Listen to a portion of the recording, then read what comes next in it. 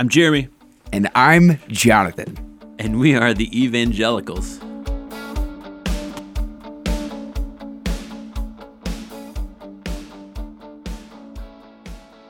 We're here today with one of our theological superheroes, an idol. This is Dr. Reverend Scott Daniels. He's the senior pastor of the College Church of the Nazarene in Nampa, Idaho, and he's over on the Eastern time zone this weekend, and we invited him to come and speak with us, and he was very gracious. His rider was very expensive, but with extensive fundraising, we've been able to make this work. So, Scott, thanks for being with us today. Thanks for all those who donated to the GoFundMe page. We're really excited, and maybe just start off giving us a little bio of yourself, what you do, maybe what you've been a part of, and we'll just kind of go from there. Yeah, so I was raised by a tribe of Levites. Everybody in my family are ministers. Both my grandfathers, all my aunts and uncles, my mom and dad. There are 9 of us in my generation, the third generation. 7 of the 9 of us are ordained. We joke that we have no other marketable skills. My wife and I have 4 kids, and my first 2, at least, have decided they want to stay in the family business too. Hopefully, one of the others will do a real job. But anyway, oh, stop it! That's awesome, man. Yeah, so it's really great. But yeah, so I feel like a little bit like Samuel. I got left at church. It's always been my home, and then I went off to school with a call to ministry. Went to the school that I teach at now and pastor the church across the street. I went to Northwest Nazarene. Now it's university, and went into youth ministry.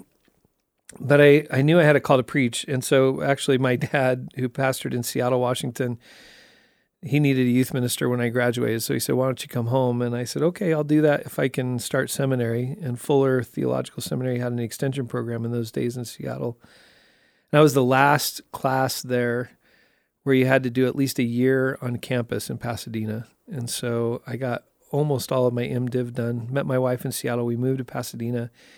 And I had a friend on my way to Pasadena who said to me, you know, you're going to graduate in a year. You'll be 25 or 26 and you look 13. You like school. Why don't you think about doing a doctorate in something? Which is a terrible reason to think about that. But I had it in my mind. And my first one of my first classes was in theological ethics with a guy named Richard Mao, who ended up a year later being the president of Fuller. And he kind of took me under his wing, and I decided to do a PhD with him in theology and ethics, which if you would have told me that when I was even a college student, I would have laughed. But it was a good discipline for me because I love philosophy, I love theology, but ethics is also practical enough that I could do some what felt like kind of real world thinking. But even then, I didn't think I would go into teaching. But I ended up getting a chance to teach a little bit at Azusa Pacific and while I was finishing up. And the fun thing about teaching, you know, when you pastor, people can be in your congregation 30 years and never grow, and there's nothing you can do to them. Judgment is coming, but you can't do anything yourself. The nice thing about teaching is people, if they don't listen, you get to flunk them and they come back again. So anyway, I just ended up loving it. And after a couple of years teaching there, got a chance to teach at Southern Nazarene University. Was there almost 7 years and was asked to pastor a really good church in Richardson, Texas, just outside of Dallas. Was there 4 years. Got a call to go to Pasadena first, where I'd been on staff while I was in seminary. It's the second oldest church in this denomination. That's the Church of the Nazarene. In the Church of the Nazarene, sorry, thanks. And so went there and was there 9 years. And my last 5 was the dean of the School of Theology at Azusa Pacific at the same time, which was really fun. My friends kind of called it my suicide mission. It was a lot of work. And so 4 years ago, when I got the chance to go back to my alma mater, pastor a really good church, but also I teach 5 classes a year. And so to get to do both things. So that's a long way around to say my 25, almost 30 years of ministry have been really in both worlds. Kind of half of it's been academic, half of it's been in pastoral ministry, and now most of it in senior pastoral ministry, preaching ministry. So on our podcast, we often show our cards or our colors as Nazarenes and Nazarene pastors. But I want you It's to a answer. bad Nazarene metaphor, by the way, to say you're going to show your cards. But yeah, go ahead. That's right. We just were allowed to start playing cards when I was a kid in the Church of the Nazarene. Yeah, so you're showing your green rook cards. Yes, I'm going to lay my rook very cards on good. the table. Yeah. But why do you love the Church of the Nazarene, and why do you continue to be committed to it and a part of it and a leader within the denomination? Yeah, in some ways I didn't have a choice. I joke that they birthed me, raised me, messed me up, and are stuck with me. But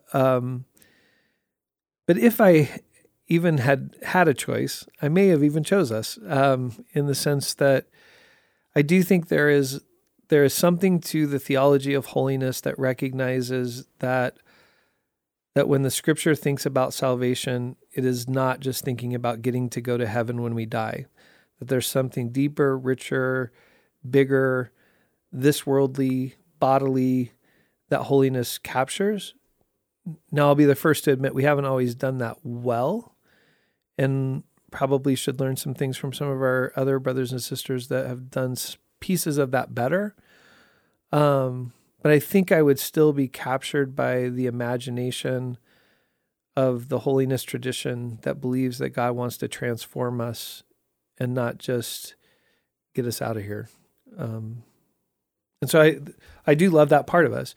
And there's a warm-heartedness to the Wesleyan tradition that the Nazarene Church is a part of. You know, John Wesley's conversions, his heart was strangely warmed.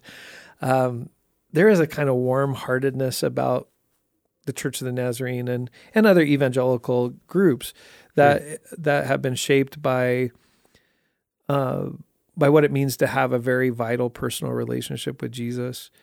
As I've gotten older, I've realized we need to reclaim some ecclesiology.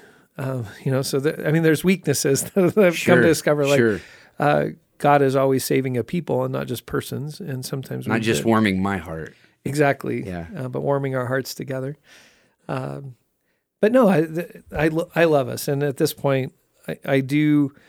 I've now become a person who, in my ecclesiology, even if I don't think we're a perfect denomination, and there isn't one, I do like being part of a people who are accountable. So I'll just tell you one quick funny story. So a couple of years ago, those of you who don't know the Nazarene Church, we meet every 4 years in a general assembly. We fight for a week together, make decisions, vote on leadership, and vote on things. And on the last one, 6 years ago, we'd had a conversation about sexuality, and we had decided that maybe what we needed to do was just take a 4-year run at it, put a committee together, and kind of come up with a whole new statement, which I got the privilege of chairing that committee. And so we came up with a statement 2 years ago. It passed really well. It was turned out to be a very unifying thing, and that was good. But it was funny. I have a friend, so I live just outside of Boise, Idaho, and I have a friend who's not a Nazarene and is part of a big independent church. But his kids went to the Nazarene University that I teach at, and he's obsessed with us. But he's not one of us. But somehow he'd come across the statement before General Assembly, somewhere he'd found it online. And so he called me and said, "Hey, can we talk about this?" And so we went to breakfast. And so I meet him at breakfast, and his first line, he was trying to be a smart aleck, but he said, "Hey, the first thing I want to know is does it bother you that you belong to a church that votes on its theology?" And, I very seldom do I have the right answer at the right time, but it was just one of those moments where I had the right response. I said, "No, not at all." I said, "Does it bother you that you belong to a church that just got to make theirs up?" And he said, "Well, I've never really thought about that before." I said, "Well, you should think about that." I said, I've spent 4 years working on a theology of sexuality, but I still can't say it. I have to fly now to Indianapolis and fight for a week with 3,000 people to see if I'm allowed to say what I want to say here. Yeah. And so I love the accountability. I love that when I got ordained, the church had spent several years. I just didn't get to be ordained because I felt like I was called. I had to have people say, "We agree with you," and so much so, we'll now invest in you, we'll encourage you, but we'll also hold you accountable. And so I know that God's doing some really great things through a lot of independent churches these days. but I'm glad to not be one of them. I'm glad to be part of a group that doesn't embody the whole universal church, but at least tries to do it in such a way that we're trying to be the church together. You mentioned that you talked about, you love the fact that we believe that God is doing something now, that it's not just for something later. And in the service that you just spoke at, you talked about how you've seen that outbreaking, pouring of the Spirit around the world. And so maybe just share some stories or one or two that this is what I mean when I'm talking about this is not just for later, but these are things that are happening now. In the flesh and blood, the world's becoming, in Revelation, I'm making all things new. Instances maybe that you've seen that happen, and with our denomination potentially. Yeah, so I get a chance to travel a fair amount, and it is beautiful to see. I mean, the church exploding in Africa. The church is really growing fast in South America. In fact, our biggest problem in Central and South America is we have too many people called to ministry, and we're not doing a good job of training them. Oh man, like we don't have. Yeah. Like that's our biggest problem is here seminaries are fighting to stay open, but they're desperate for education and for preparation. And that's really beautiful. But I'll give you just two quick examples. It's a long story, but I got invited to be a guest of the official church in China. And I know that a lot of Christians, evangelical Christians, rightly support the house church movement in China. But I think sometimes we do that and fail to notice that God's doing something really incredible in the church, the official church in China. So I was invited to come to Shanghai with 4 other pastors, and we toured churches in Shanghai that would put any mega church in America to shame. I mean, they're just amazing. And people, just the Spirit of God being poured out. I shared in the service tonight, getting to meet with people who had kept faith alive through the Cultural Revolution, could not openly worship and pray, but basically kept the church alive around kitchen tables until the church was reopened again. And it's amazing to see. I don't know if it'll happen in my lifetime, but I do think at some point China will become one of, if not the leading places of Christianity in the world in the ways that we're seeing the Southern Hemisphere do that now. Wow. Yeah. I don't know. So I don't know how I got invited, but a few years ago, the Lausanne conference. So Billy Graham has had a couple of global global evangelism conferences historically. I think it was probably 7 years ago now. They had one in Cape Town, South Africa, and it was very global. Only 400 Americans were there, but there were just people from all over the world. But it was funny. They put us in small groups, and so we would have a session on a topic, and then we would turn in our small group, and we would talk about it. And everybody in the small group, each one was from a different place on the globe in a different nation. So the funniest one was we had this one on breaking down barriers. And so thankfully I was the last one to talk, but the woman next to me was a young attorney in India who was spending her life breaking down barriers between the caste system in the name of Jesus. The next person was from the Middle East and was telling stories about breaking down the barriers between Christians and Muslims where he lives and overcoming sources of violence. But like every person around the table was just this unbelievable story of God's redemptive work. Folks out of the genocides in Rwanda. I had a Rwandan leader at my table talking about God's healing there. Just going around the table. But the funny thing was, I was last. Thankfully, we were almost out of time. They said, Scott, how have you broken down barriers? And the only thing I could think of, I said, well, God has really helped me to tear down the barriers between people who like contemporary and traditional worship. Right? I just felt like, what an idiot, right? But what God is doing around, and I talked about some other more serious things,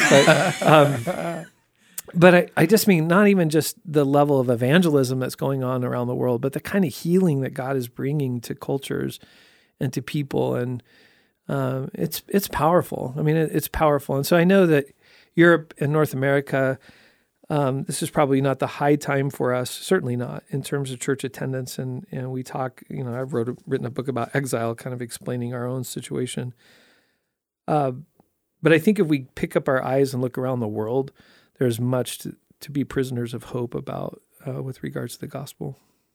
So every denomination or movement within Christendom has kind of its thing, whether it be a doctrine or an ethic or things that other people talk about when they talk about that denomination. And for the Church of the Nazarene, our kind of cornerstone doctrine that sets us apart from other denominations is this doctrine historically called the doctrine of entire sanctification. Essentially what the doctrine of entire sanctification says is that God's Spirit moves in individuals to sanctify them entirely. And this has been for people outside of the Church of the Nazarene, kind of a laughingstock. I remember going to seminary with other people from Reformed movements or movements that didn't have as optimistic of eschatology as the Church of the Nazarene does. And I remember just getting made fun of, or people, not taking me seriously because I'm, a part of the Church of the Nazarene, this group of people who believes in this real radical transformation that happens because of the Spirit of God moving in their life. And I'm curious, you're one of our leading theologians in the denomination. You're somebody who has crafted much of our language. What do you think when you read the historical words of the Church of the Nazarene, how we've talked about entire sanctification and used that word entire in total as it pertains to the work of the Spirit in one's life? Well, it's a great question. I think one of the things we need to remember, because we don't always remember where we came from, and so we forget how we got here. But the Church of the Nazarene came about during the late 19th, early 20th centuries with a number of other movements where there was a lot of conversation and dialogue about, no, wait a minute, there's a third person of the Trinity, right? Like the Holy Spirit does something here too, right? And so you had all of these revivals coming out of conversations about what is the work of the Holy Spirit. And so there may be some people who are listening to this who are part of the Pentecostal tradition or other traditions that emerged out of those same revivals. And in many ways, the Church of the Nazarene, we had a little breakup with them, but we are cousins. I mean, there's a lot of commonality between ourselves and the Assembly of God and the Church of God in all of its various forms, other Pentecostal movements. Where we disagreed, and the breakup had to do not with that we needed this Holy Spirit to work in us. The fight was over what is the sign that the Holy Spirit is working in us. And for many of the Pentecostal traditions, not all, but for many, the sign that one had been filled with the Holy Spirit was that you had one of the evidences or signs, like especially speaking in tongues. That, kind of a radical manifestation. Right, so you come out of the Azusa Street revival, and so speaking in tongues became the sign. The Church of the Nazarene probably overreacted to some of that. But the reaction was this, that I'll call us 1 Corinthians 13 Christians. So Paul, the text that gets read at every wedding as though it's about marital love, which love's good there too. But 1 Corinthians 13 is Paul saying to a church that is fighting with each other about which sign or evidence of the Spirit is better than others. Paul says, well, listen, if you speak with the tongues of angels, that's great, but you don't have love, you're a clanging gong or a clashing cymbal. Or if you even are given the gift of charity or works and you give your body to be burned, like as a martyr, but you don't have love, like that doesn't matter. So we're kind of 1 Corinthians 13 Christians who say, the sign that you're filled with the Spirit is that you have a heart renewed in love. Like that's it. All these other things may be part of it, and that's where I think we may have overreacted a little bit to push back against that. But where we were right, I think, is that love has to be the defining factor of the sanctified life. And that it is not something we do solely on our own. It is not something that God does without us, but it is something that we participate in the Spirit's work as God transforms us to be the image of God we were created to be, which is primarily a reflection of God's love, especially as we see it in Jesus. So that part of it's all really good.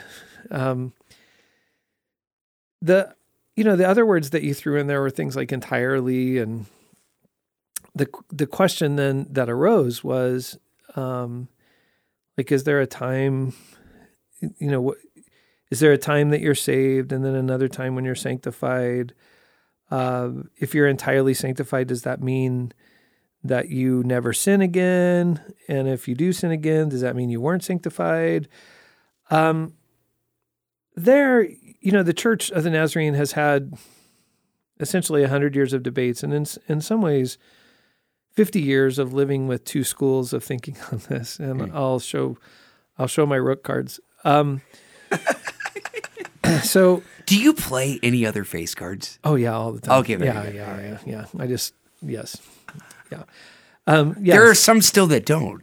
No, I know. I will. So I'll lay down my clubs and hearts. I think the idea that it has to be a secondness is a historical accident, and problematic at some level. And what I mean by historical accident is this: if we go back to John Wesley, in Wesley's day, everybody thought they were Christian because they were English.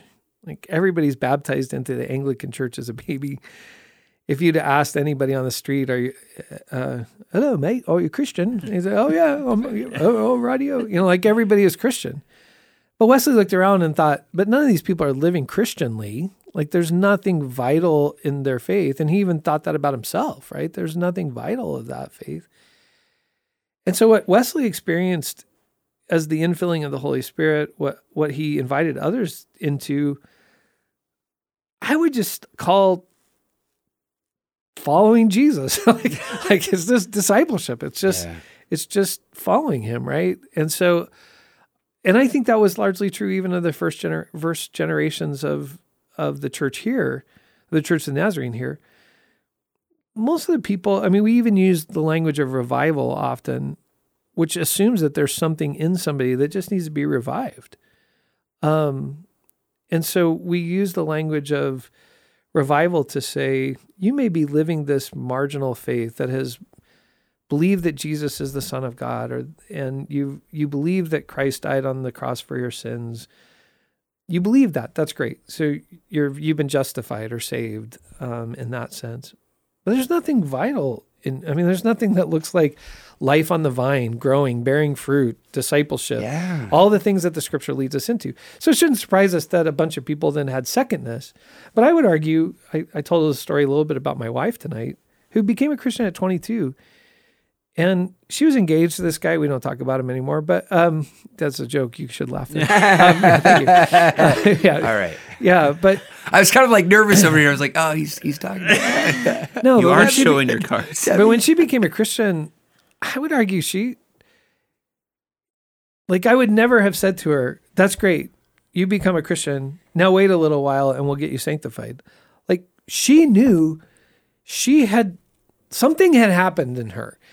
And she didn't have all the theological language of being filled with the Spirit, but she knew Christ had entered her life, and it ended up pretty quickly, like leading to the breakup of this relationship. Yeah, it ended up turning the whole direction of her life, and so I think we have to be careful about I often say we need to emphasize the product of holiness and hold the process loosely.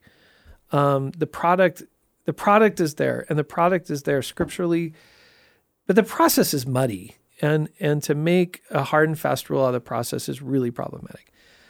The other part about entire is I also think it's a bit of a mistake to think. We've often confused freedom from sin with sinlessness, and they're not the same thing. We've sometimes preached sanctification as sinlessness, and that's not helpful. One of our real theologians, thanks for calling me that, but one of our real theologians, Mildred Bangs Wynkoop, in her book on love, said, has a great chapter called The Credibility Gap. And when we talk about it as sinlessness, we have this huge credibility gap, because you don't have to watch any of us very long to realize we're not sinless.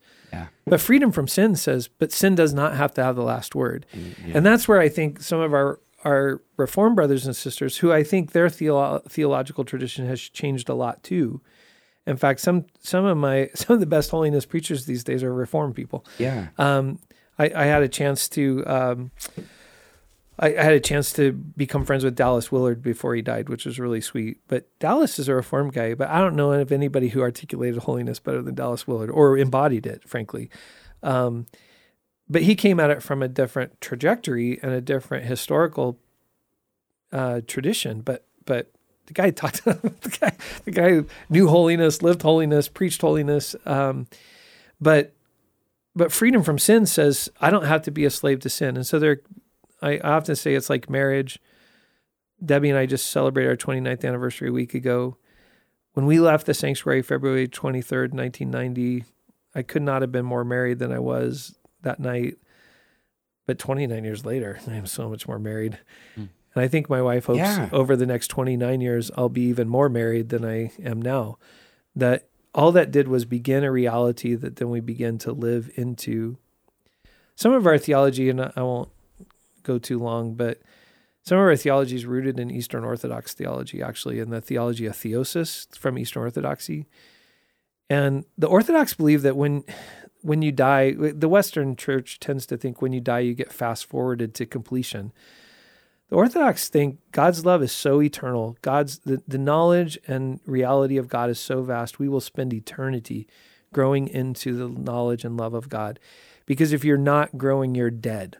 Like for the Eastern Orthodox, the opposite of not growing is death.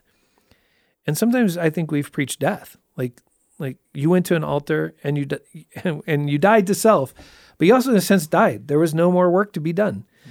No, you just entered into a relationship that now is going to encapsulate every single aspect of your life.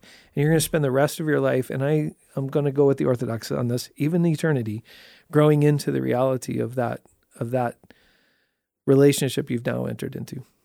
It's beautiful. And I think that there's a part of our history that this holiness talk became very legalistic in its breadth. And so I never experienced that. I'm just kidding. I grew up in Northwest Georgia, a small church. And so ladies dressed a certain way. My grandparents didn't have a TV in their home, didn't go to movies, don't smoke, drink, or chew, or date girls that do. But I think that it became this understanding, once again, when you talked about what does holiness look like or how do we know that we are holy. And I think, unfortunately, I don't know if it was second generation or third generation, we turned it into this, you dress like this. And once again, I'm not saying that there isn't some sort of modesty that needs to be adhered to, but it became more about dresses and hair in a bun. And so it became this, that's what it looks like to be a holy person. And it got away from, I feel like, this understanding of love of God and love of others completely. And so I think that we'd like to talk a little bit about, we're kind of having conversations in our tribe about certain areas of things that have been taboo in the past, and there seem to be coming back around again and again and again, alcohol being one of them. But can you talk maybe a little bit about how do we not live, or how do we do our best to make sure that this legalistic mindset, ideology, we don't allow it to creep in? Because it's attractive. If you just tell me what I have to do and I can just dress this way, go to this, not do this. I have a lady that tells me all the time, just tell me what to do. Just tell me what to do. And it's like, well, you got to love God and love others and let him lead you and what that looks like. So I feel like part of our history, we have that, unfortunately. And how do we guard against that? How do we not let those things become the identifier, but rather the love that Paul talks about? So I'm preaching through Luke right now, and the last several weeks Luke puts together a whole series of controversy stories, beginning with the Pharisee. Jesus has a movement started. People are showing up, and it begins with friends who lower their paralyzed friend through the roof, and Jesus pronounces forgiveness of sins, which is problematic. And then he calls Levi and then goes to dinner with all of his friends.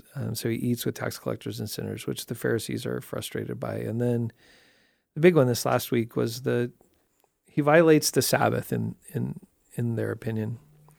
And as I've been preaching these texts, I've been trying to have empathy for the Pharisees and trying to help my congregation not think of them.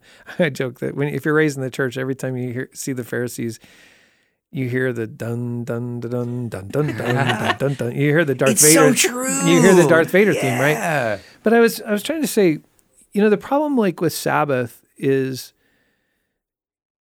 not just that the Pharisees are legalistic, but the Sabbath is so important. The Sabbath is the way Jews identified themselves. And largely, and I kind of have, I will say, I have a little bit of Orthodox Jew envy still about this, that I love Jewish communities. I used to see them in Beverly Hills walking to synagogue. Or for a while, we were renting a house and there was a house behind it and there were Orthodox Jews in the house behind us. And I remember on Fridays, we had to make sure that we pulled our cars all the way in so they could get their cars, and we shared a driveway. So they had to get in the garage because one Friday we forgot and their cars were blocking us and we got to walk for 24 hours with them because we couldn't get our cars out. But the problem is when Jesus claims kingship over it, so he tells a story about David that sort of associates himself as Lord over the Sabbath. He has power over it. Or he sort of heals on the Sabbath, although he doesn't touch the guy. He doesn't violate Sabbath, but goodness breaks out on the Sabbath. But I basically said, the problem here is not this, and Jesus never makes fun of the Sabbath. But the problem is what John Ortberg would call a shadow mission. The Pharisees miss the mission. And they don't go 180 degrees opposite of it. They go about 6 degrees off of it. And the Sabbath becomes the marker, not the new creation Jesus is bringing. So they fast and fail to feast with him. And in their drawing away from him, they never get invited to Levi's table like Jesus does. And so I would say for us, I think we should have healthy conversations about some of those ethical things, but not as the thing, as byproducts of the thing. And so, again, back to my wife. My wife grew up with a single mom in a very non-Christian household, went to church once in her life. She would tell you, she's 3 days older than me. She went to a private school in Oregon, and she would tell you she remembers very little about it because she was drunk almost the entire 4 years that she was there. When she came to Christ, she left a lot of things behind, and one of the big things she left behind was alcohol. Now, but here's what I love about her. She associates that as part of the new creation Christ did in her, but she doesn't associate it as the new creation that Christ did in her. Okay, right? yeah. Right? So it's not the identifying marker of her life. The love of God that leads to the transformation of her life is the thing that leads to it. And so for her, we've had some of our best friends in seminary were Presbyterians, and they had none of our alcohol history to it. And my wife never said any derogatory thing about their faith, about anything related to that, because for her it was part of what the new creation meant. It leaving this old kind of brokenness behind. But it's not the identifying marker for her, right? And I do think some of ours, our second generation our first generation of the Church of Nazarene was urban, very interested in transforming people's lives. It's part of the reason alcohol was such an important thing.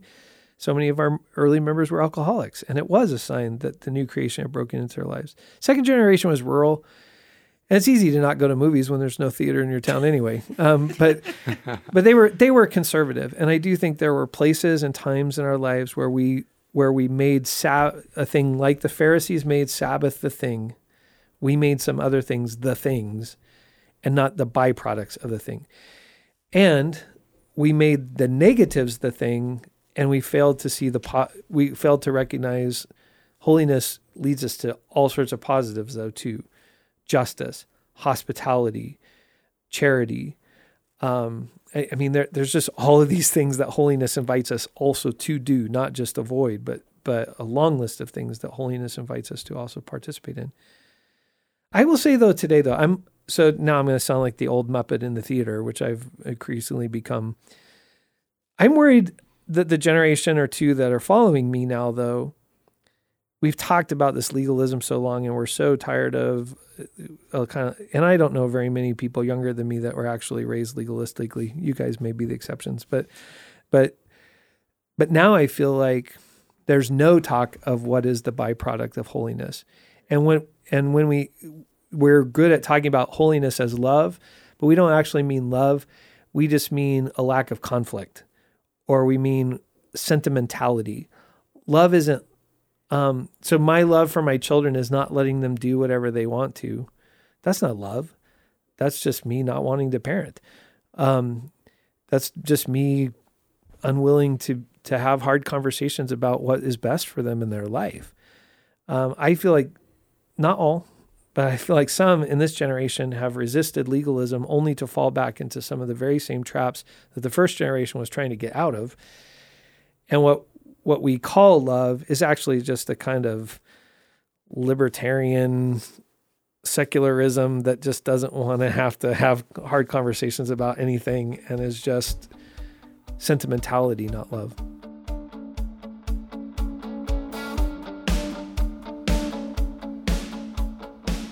So kind of getting back to that whole legalistic thing, I think something that maybe we struggle with, and I don't know, you could speak to it way better than me, is I feel like we have a terrible definition of even what a sin is.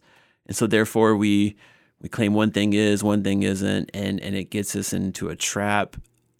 And maybe our understanding of holiness is the less because we really don't even know how to define what a sin is.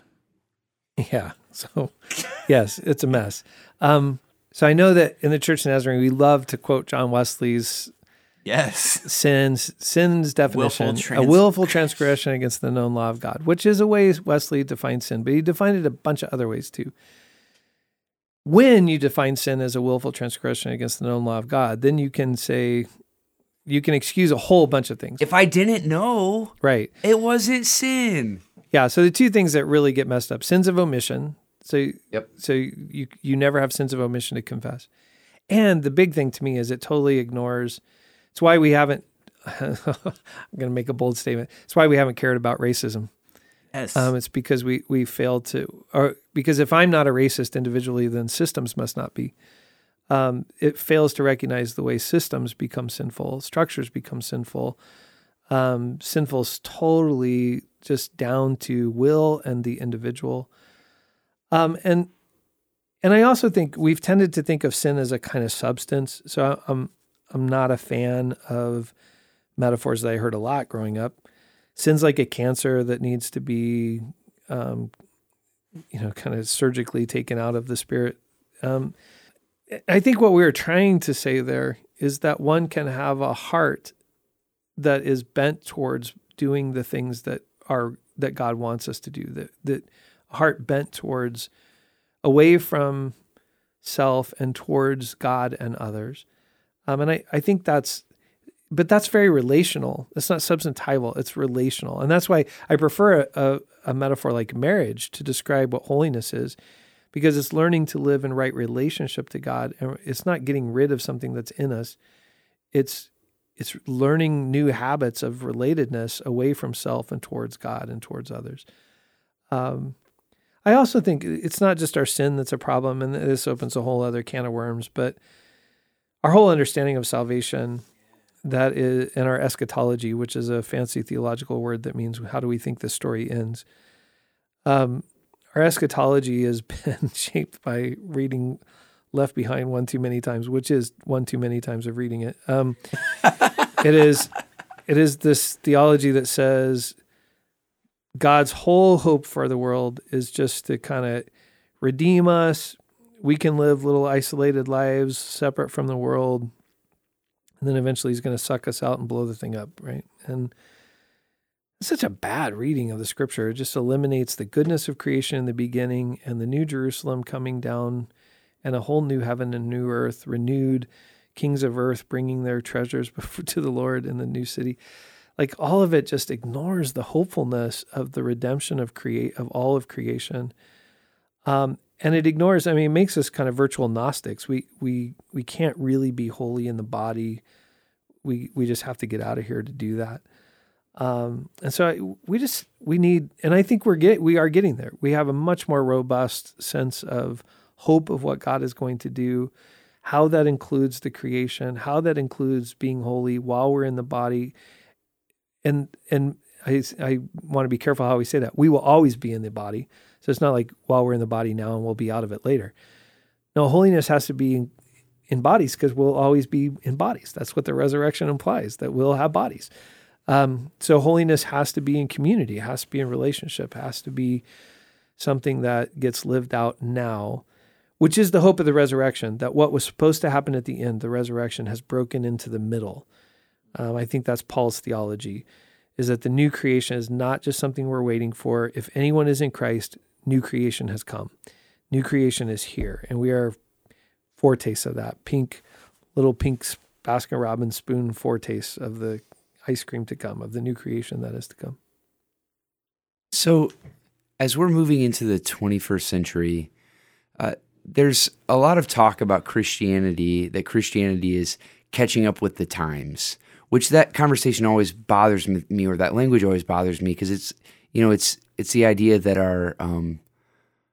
our cultus, our worship is shaped by our culture and not the other way around. That we're not shaping our culture. It seems like a measure of holiness is one's ability to change. Like things are changing. The world is changing in some senses, and we need to be engaging the world in new ways, in radical ways. I think just at one of our last denominational gatherings, one of our general superintendents said, quoting another thinker, that we're at our best when our theology is conservative and our approach or our practices are liberal. Is that right?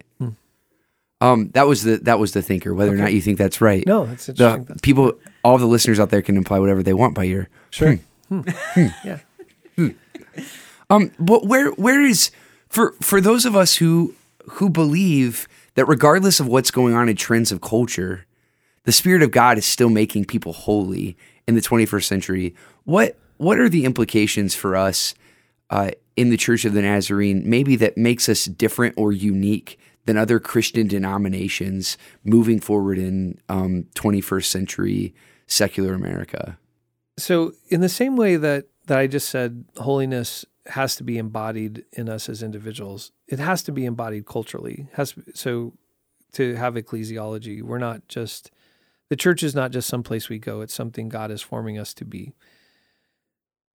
But in the same way, each of us has to figure out what holiness looks like in our particular bodies. And in each of us, the challenges may be different, slightly different. Holiness always gets then embodied in a particular culture, in a particular time, in a particular place. And I think that's where really hard, so now I'm going to talk like an ethicist, that's where really hard theological, ethical work is done. And I don't know, and I think that's always going to be challenging, is what does it look like here? And what does it look like in this time? And what are the it's not Wesley's quote, but he said it so often we usually associate it with him, but in essentials, unity, and non-essentials, liberty, but in all things, charity, which is a wonderful statement, but what's not essential for me may be essential for you, and vice versa. So I go back to Acts 15. Paul has tried to put this gospel into this Gentile context. And these Gentiles are loving each other. They're loving Jews. Like the church is, for Paul, the sign that the new creation is coming is Jews and Gentiles are worshiping together. He can't start a Jewish church and a Gentile church. The sign is they're worshiping together. Yeah. But the problem is Jews don't want to be circumcised because how? Or Gentiles don't. Or Gentiles, I'm sorry. Gentiles don't want to be circumcised. So they get together in Acts 15 to decide, is this an essential? Which I love. I mean, the literalist there had to be going crazy because if you read Genesis, God doesn't say, well, Abraham, this can be a sign between you and me for a while. I'll let you know. This will be a sign for all times. Somebody got up and read that scripture and said, this says for all times. And Paul's over in the corner going, yeah, I don't know.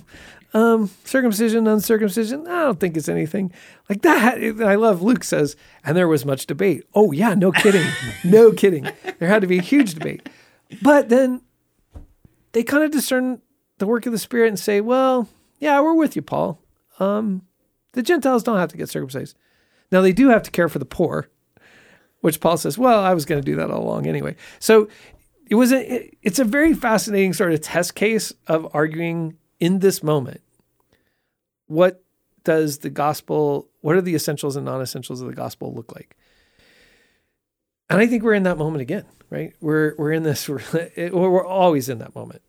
But we're in this moment of saying and disagreeing over, in particular, this generation's question has to do with marriage and sexuality, and as we've even seen played out with some of our brothers and sisters these last few weeks, really strong differences of opinion about whether that's an essential or non-essential. Can one be holy and live some other life other than covenantal heterosexual monogamy or celibacy? I mean, is there another way to live faithfully in the body other than those two options?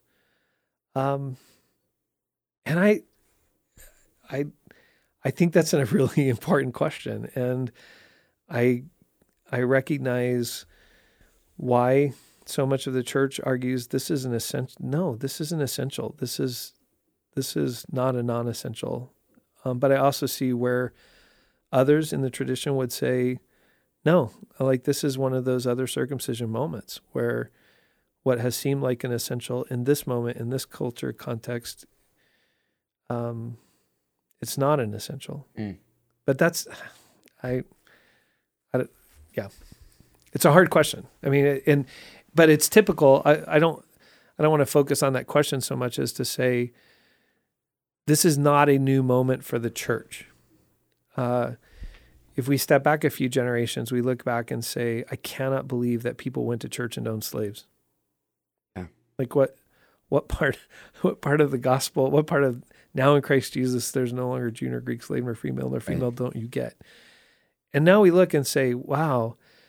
And I wish we had the ability to step ahead 200 years if the Lord tarries and look back at this moment with the kind of eyes that we're able to look back on that moment. Yeah.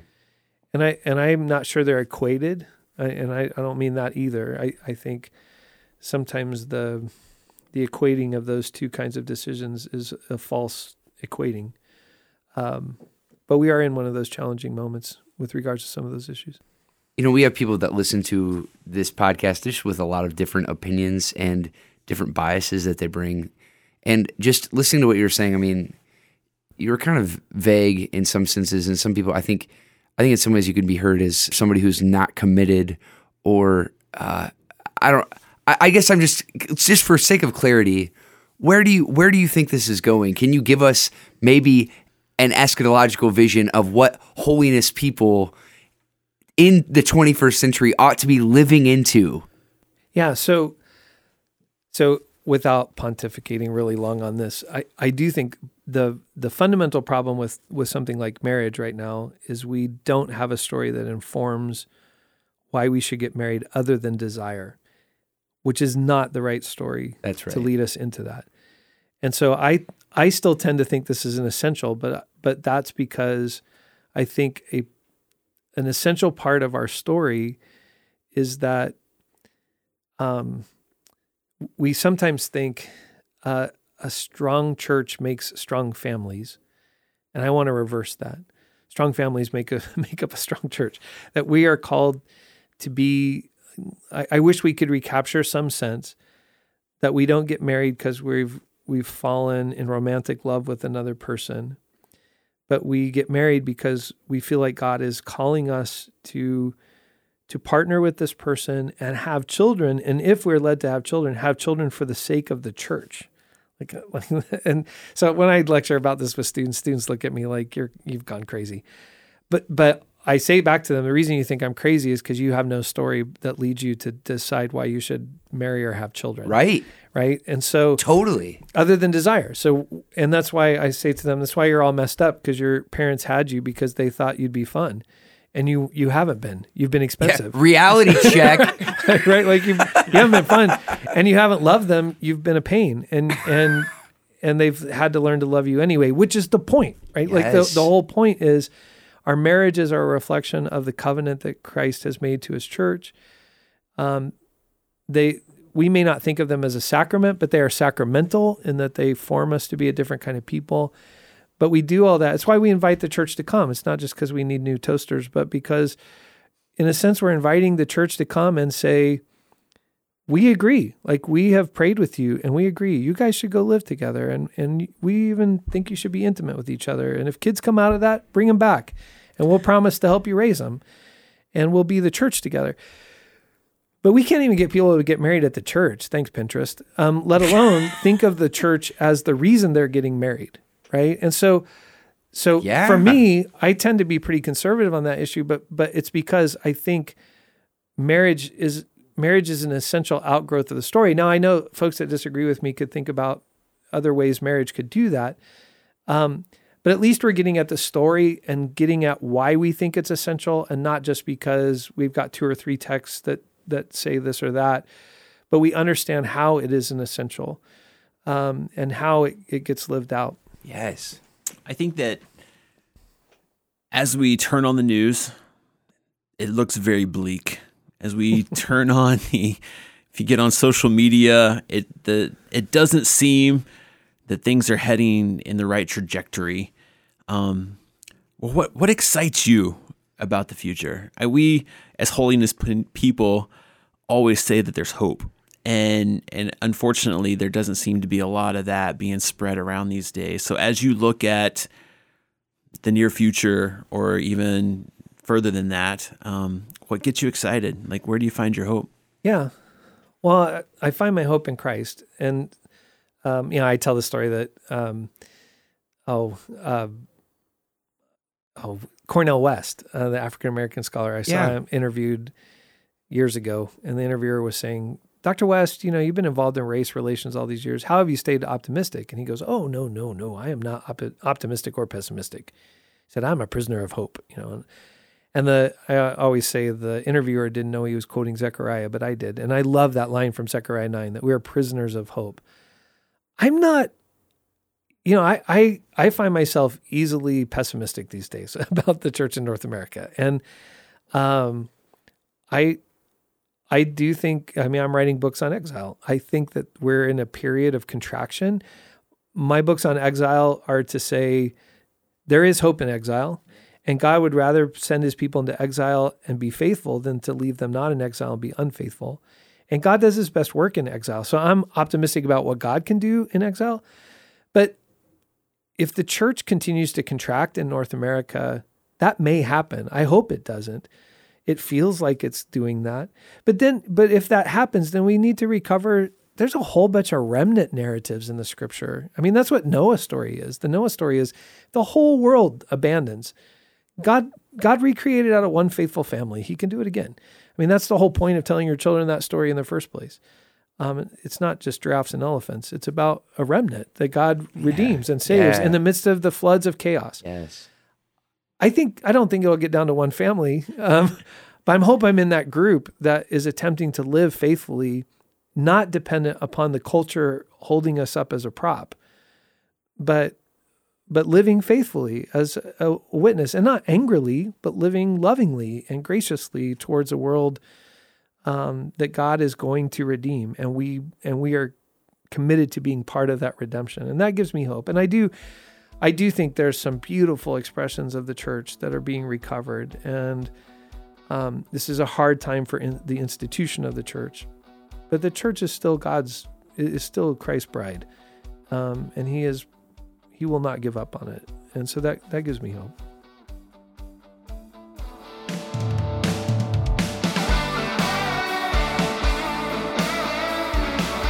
The Evangelicals podcast is recorded at Lima Community Church of the Nazarene in Lima, Ohio.